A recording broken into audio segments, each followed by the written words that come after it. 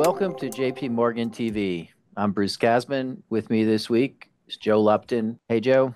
Hey, Bruce, how's it going? It's going. We got a lot of stuff to talk about. Obviously, the big event coming up is we've got each of the G3 central banks meeting next week. We got the Fed, the ECB, and the BOJ. So the decision making becomes quite important as well as the guidance. Uh, and then we have, I think, a number of interesting issues which we've been touching on that we can continue to talk about with regard to the data. I don't think there was any uh, significant new data this week that kind of changed the debate on that front, but we continue to think about issues related to the gaps between manufacturing and services, what's happening to sentiment in the business sector, and maybe we'll start there because we'll get into the central banks and we'll get certainly mired down in a lot there. But let's talk first off, and maybe the two things that strike me in terms of uh, concern right now is the idea that our CapEx now model is starting to look like it's stalling as we move into mid-year, and that's being accompanied by a fall off in manufacturing sentiment in the month of May. Now that's coming together with what is still very solid overall growth indicators for the first half of the year. Um, but the question we've been kind of debating a bit is, does this signal something more pernicious that could start to broaden out and begin to challenge our forecast of a still decent global expansion as we move into the third quarter? How are you reading it? How much concern do you have? Well, I think you're always going to take your lead from the final demand side of things, and the final demand side has the consumer and the capex side, and you're right, the capex side does look like it's stalling. I think you and I have been debating this morning and afternoon. Like you could even look at the retail sales numbers and the consumer goods spending and say there's some softening there. You had a very strong start to the year, things got weak in the US. Things look like they popped up in April. And by the way, and they did pop up in April. I don't and but Yeah, we we will did.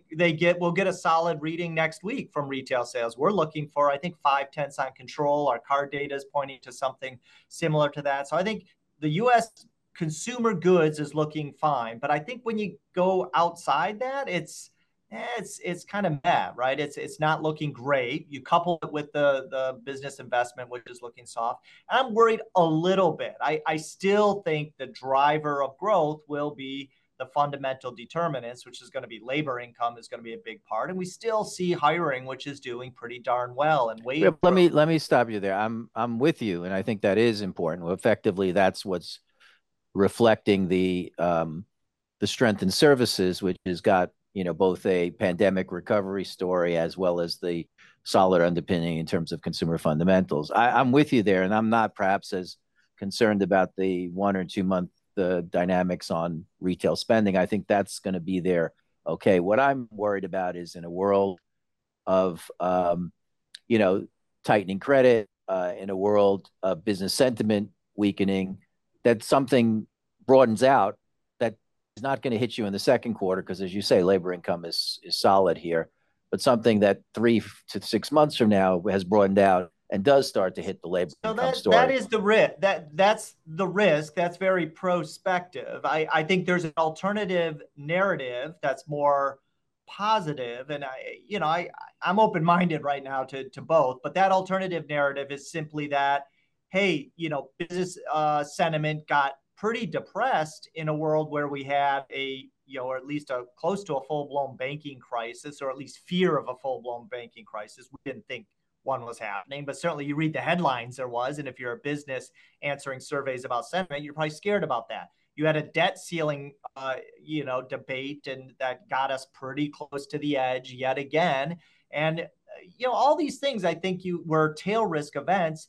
You both of those have faded, and I think that should make you feel better about things. And maybe as we move over the next couple months here, if the consumer is holding up, I think businesses could turn the corner. But again, that's getting more into the prospective part of the forecast. So I think this is a good prelude to talking about central banks, because certainly some of this is going to Yeah. be on their minds. But before Yep. we turn to that, let's just fill out the the data flow.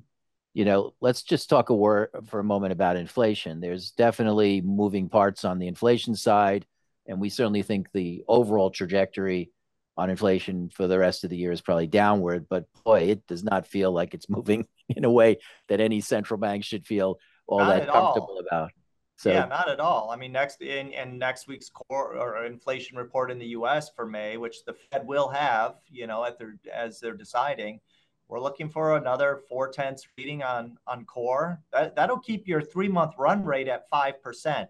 That's almost a percentage point faster than where we ended last year on a 3 month run rate basis. So, I don't know how you get feel too good about that and the pause that we think they're going to do. It will If they do, we think it'll be a hawkish pause, and we'll talk well, about let's that in get a into minute. that in a Yeah, second. Yeah. yeah, but yeah, inflation's running hot, and it's not just there. I think it's everywhere. You are seeing, some food inflation is coming off. That's important for the EM. I think you are seeing core goods inflation, at least in the EM, come off. The DM has been a little confusing and not really coming off as much as we had hoped. But service inflation everywhere, core service inflation everywhere is just looking too sticky. And I think that really, you've got the risks around the outlook, the growth stuff we just talked about, and the concerns against a backdrop of inflation that is just not coming down as we had thought. And that is Inflation is just too damn high still. exactly, it's So too damn high. now inflation is too damn high, and we got a Fed that looks like it's going to pause. Not by any means with a committee that's going to be accepting it, not even necessarily with a majority of the committee accepting it, but I think Powell's going to put his foot down and say this is a time to take a break. So give me your perspective on that, and then I'll jump in. Well, I mean, I don't have a problem with pausing, but being very clear, as Jefferson was last week, that, this is by no means should be interpreted as a terminal rate. And I would moreover emphasize that the risks are that they need to do more. So you're at kind of 525 on the top end of the range, and that is arguably tight. And this will induce the tightening that we talked about, and maybe you're seeing, and that will hopefully start to slow things down. But you need to be ready to move if the inflation numbers aren't coming down. Like, I think we're looking for a pretty steep drop starting in the third quarter. And if that's not happening, then I think they need to do more. Will it come in July? I don't know. Maybe I don't know what more data they're going to see between now and July. Obviously they'll get another inflation report, but I do think the bias is definitely for going more, and potentially, a fair bit more. But I'm okay with them pausing this week. It'll be interesting to see how I'm glad you're giving them your blessing. yeah, yeah, Um, yeah. I don't have a problem with them pausing either, but I think we should So they have the Castman blessing as well. they've had it for a while, but I think we should dissect the motivation here. As I said, I don't think there's necessarily a majority in the committee that actually wants to pause, but I think Powell does, and I think Powell does. You don't think there's a majority that wants to pause? Not necessarily. I think it's close. I think if you had a straight up and down vote and everybody could vote their conscience, I think you might go either way here. However, the chair does have by in all cases extra authority, and I think in this case particularly strong authority, because I don't think a lot of the people in terms of their convictions are necessarily that strong. Given what you said a minute ago, there is this uncertainty around financial stability, banking sector stress, and the like. I do think for Powell, there's been an important shift. I think Powell came into the year feeling his biggest concern was the history books and not being called Arthur Burns, and that made him one of the more hawkish members of the committee. And I think what happened with SVB, and you could see it very dramatically from his congressional testimony to what happened at the FOMC meeting in March, is he shifted because he now owns a recession. If he does cause any serious problem right away, he gets really significantly, put to task for that. And I think that is part of why he wants to pause right now. But I do think that has a time stamp associated with it. If you roll forward 2-3 months, if the banking sector stress doesn't spill out to broader financial conditions, if the economy is not doing badly here, then I think we get back to the straight up and down read on the data, which we were talking about earlier. And as we said, there is some risk here that the economy could slide. But if it's not sliding, and as inflation has been showing, it remains persistent, then I think they got to come back, and I think Powell will rotate again back towards uh, his his hawkish anti Arthur Burns self. He's right now got a balance between not being called Arthur Burns and not being called Jean Claude Trichet. So with that, I think the other interesting thing about the meeting is, of course, he's going to be uh, delivering the hawkish bias as they pause. That's going to be reflected in the statement. It's also going to be reflected in the dots, where I think it's pretty clear that he can get two or three members on the median to move up and push the median of the committee up to an extra hike expected sometime later this year. I guess I think, essentially he doesn't want to make a mistake, right? So that's why you don't want to be, you can put Burns and Trichet on that. You don't want, those were kind of mistakes, so you don't want to do that. I think the reason he's shifted over the past year is largely because rates have shifted 525 basis points. So it's natural or 500 basis points. It's natural to start to pause here. Listen to him as in congressional testimony early March. He's talking about pushing the terminal rate up at least 50 basis points. Then 3 days later, SVB hits, and they go to the March meeting, and they don't do anything on the terminal rate. There's something that really shifted between early March and late March, and I think we know what that was. And yeah. not to be but then wouldn't you say, is that making the point that with those risks now having faded, that your bias does shift back to probably pushing that terminal rate up? Not yet. I don't think so. I think that's the point. Well, I think but you're saying that they're going to push their dots up. You're saying he's going to kind of bend some arms to push the dots up. I don't think that's how it works, but we could see dots move up. I think the language in the press conference will indicate that a bias to having to do more. Taking a little pause here kind of makes sense because you're at 525. Yep. No problem. We both bless him for doing that.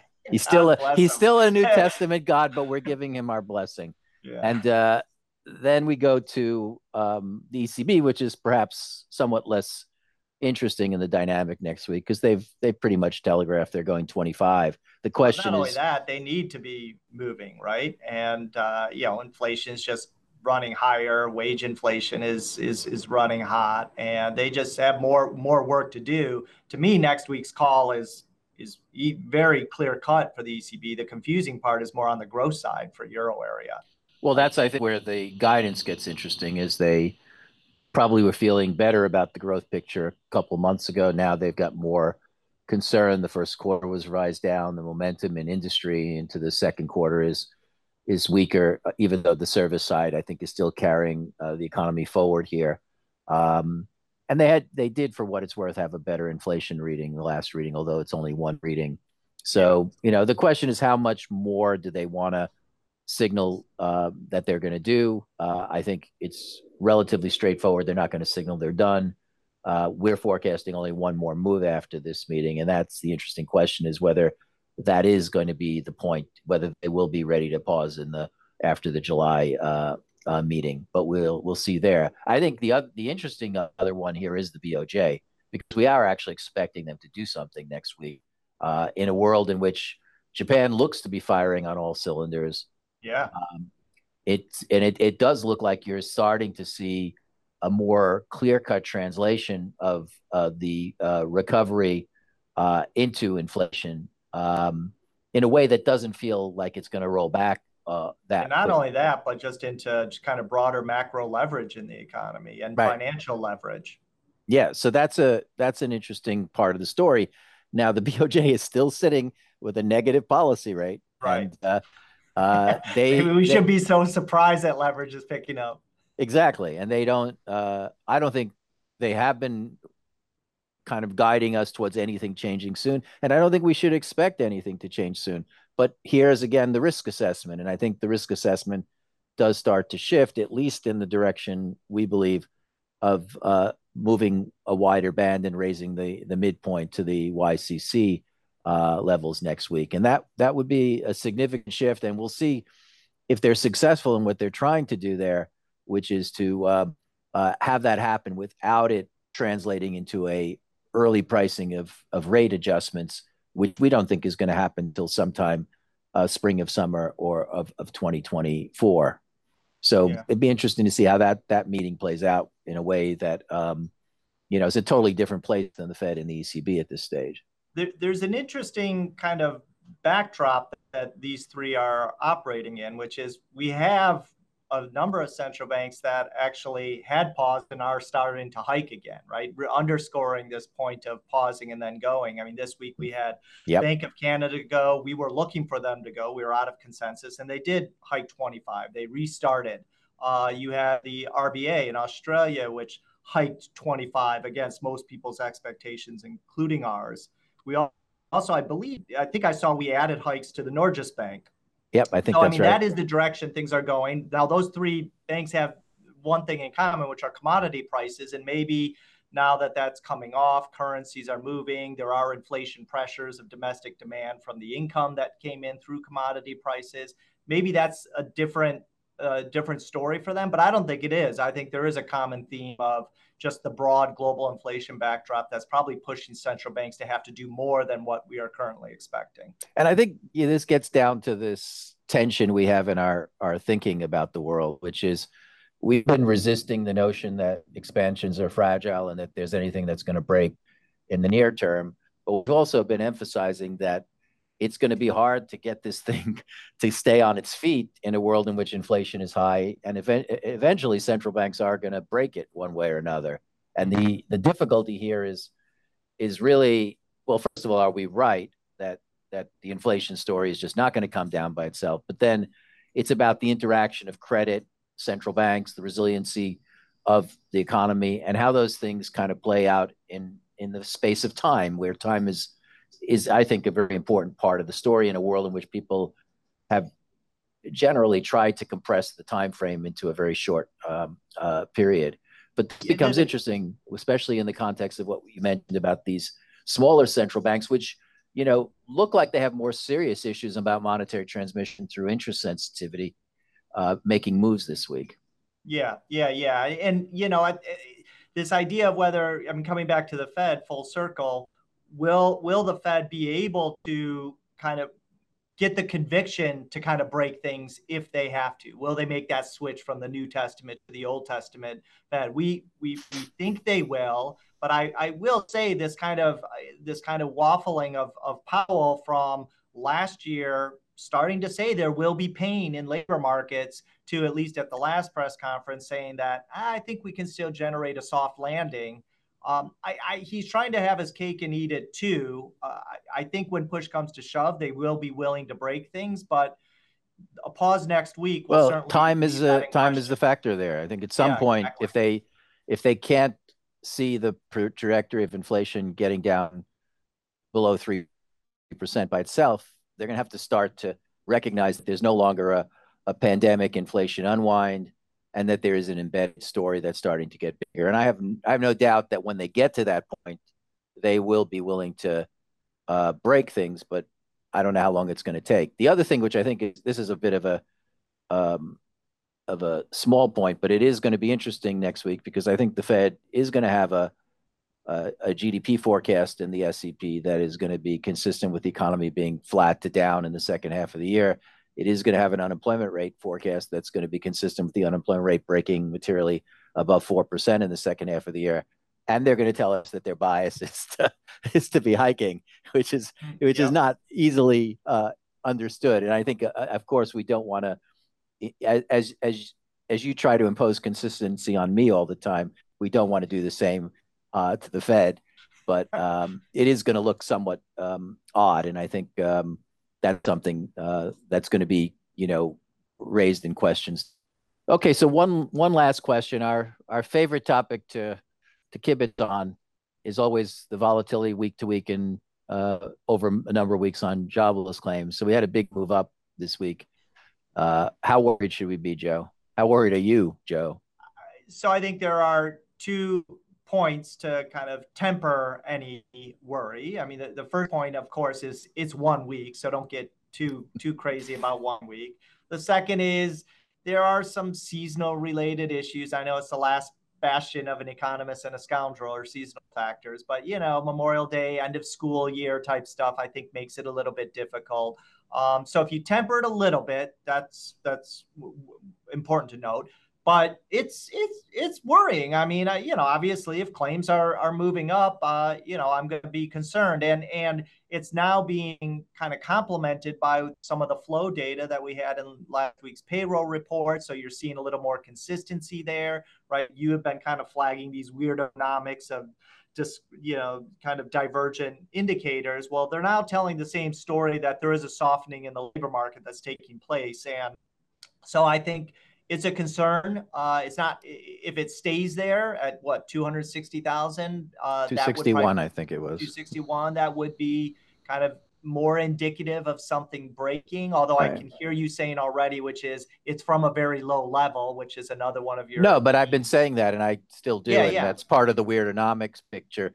That I think the move up in claims that you had that got us into the 230s once we revised out Massachusetts is a big move in the context of business cycle swings. But I think it is an element of normalization from a labor market that was running super hot here.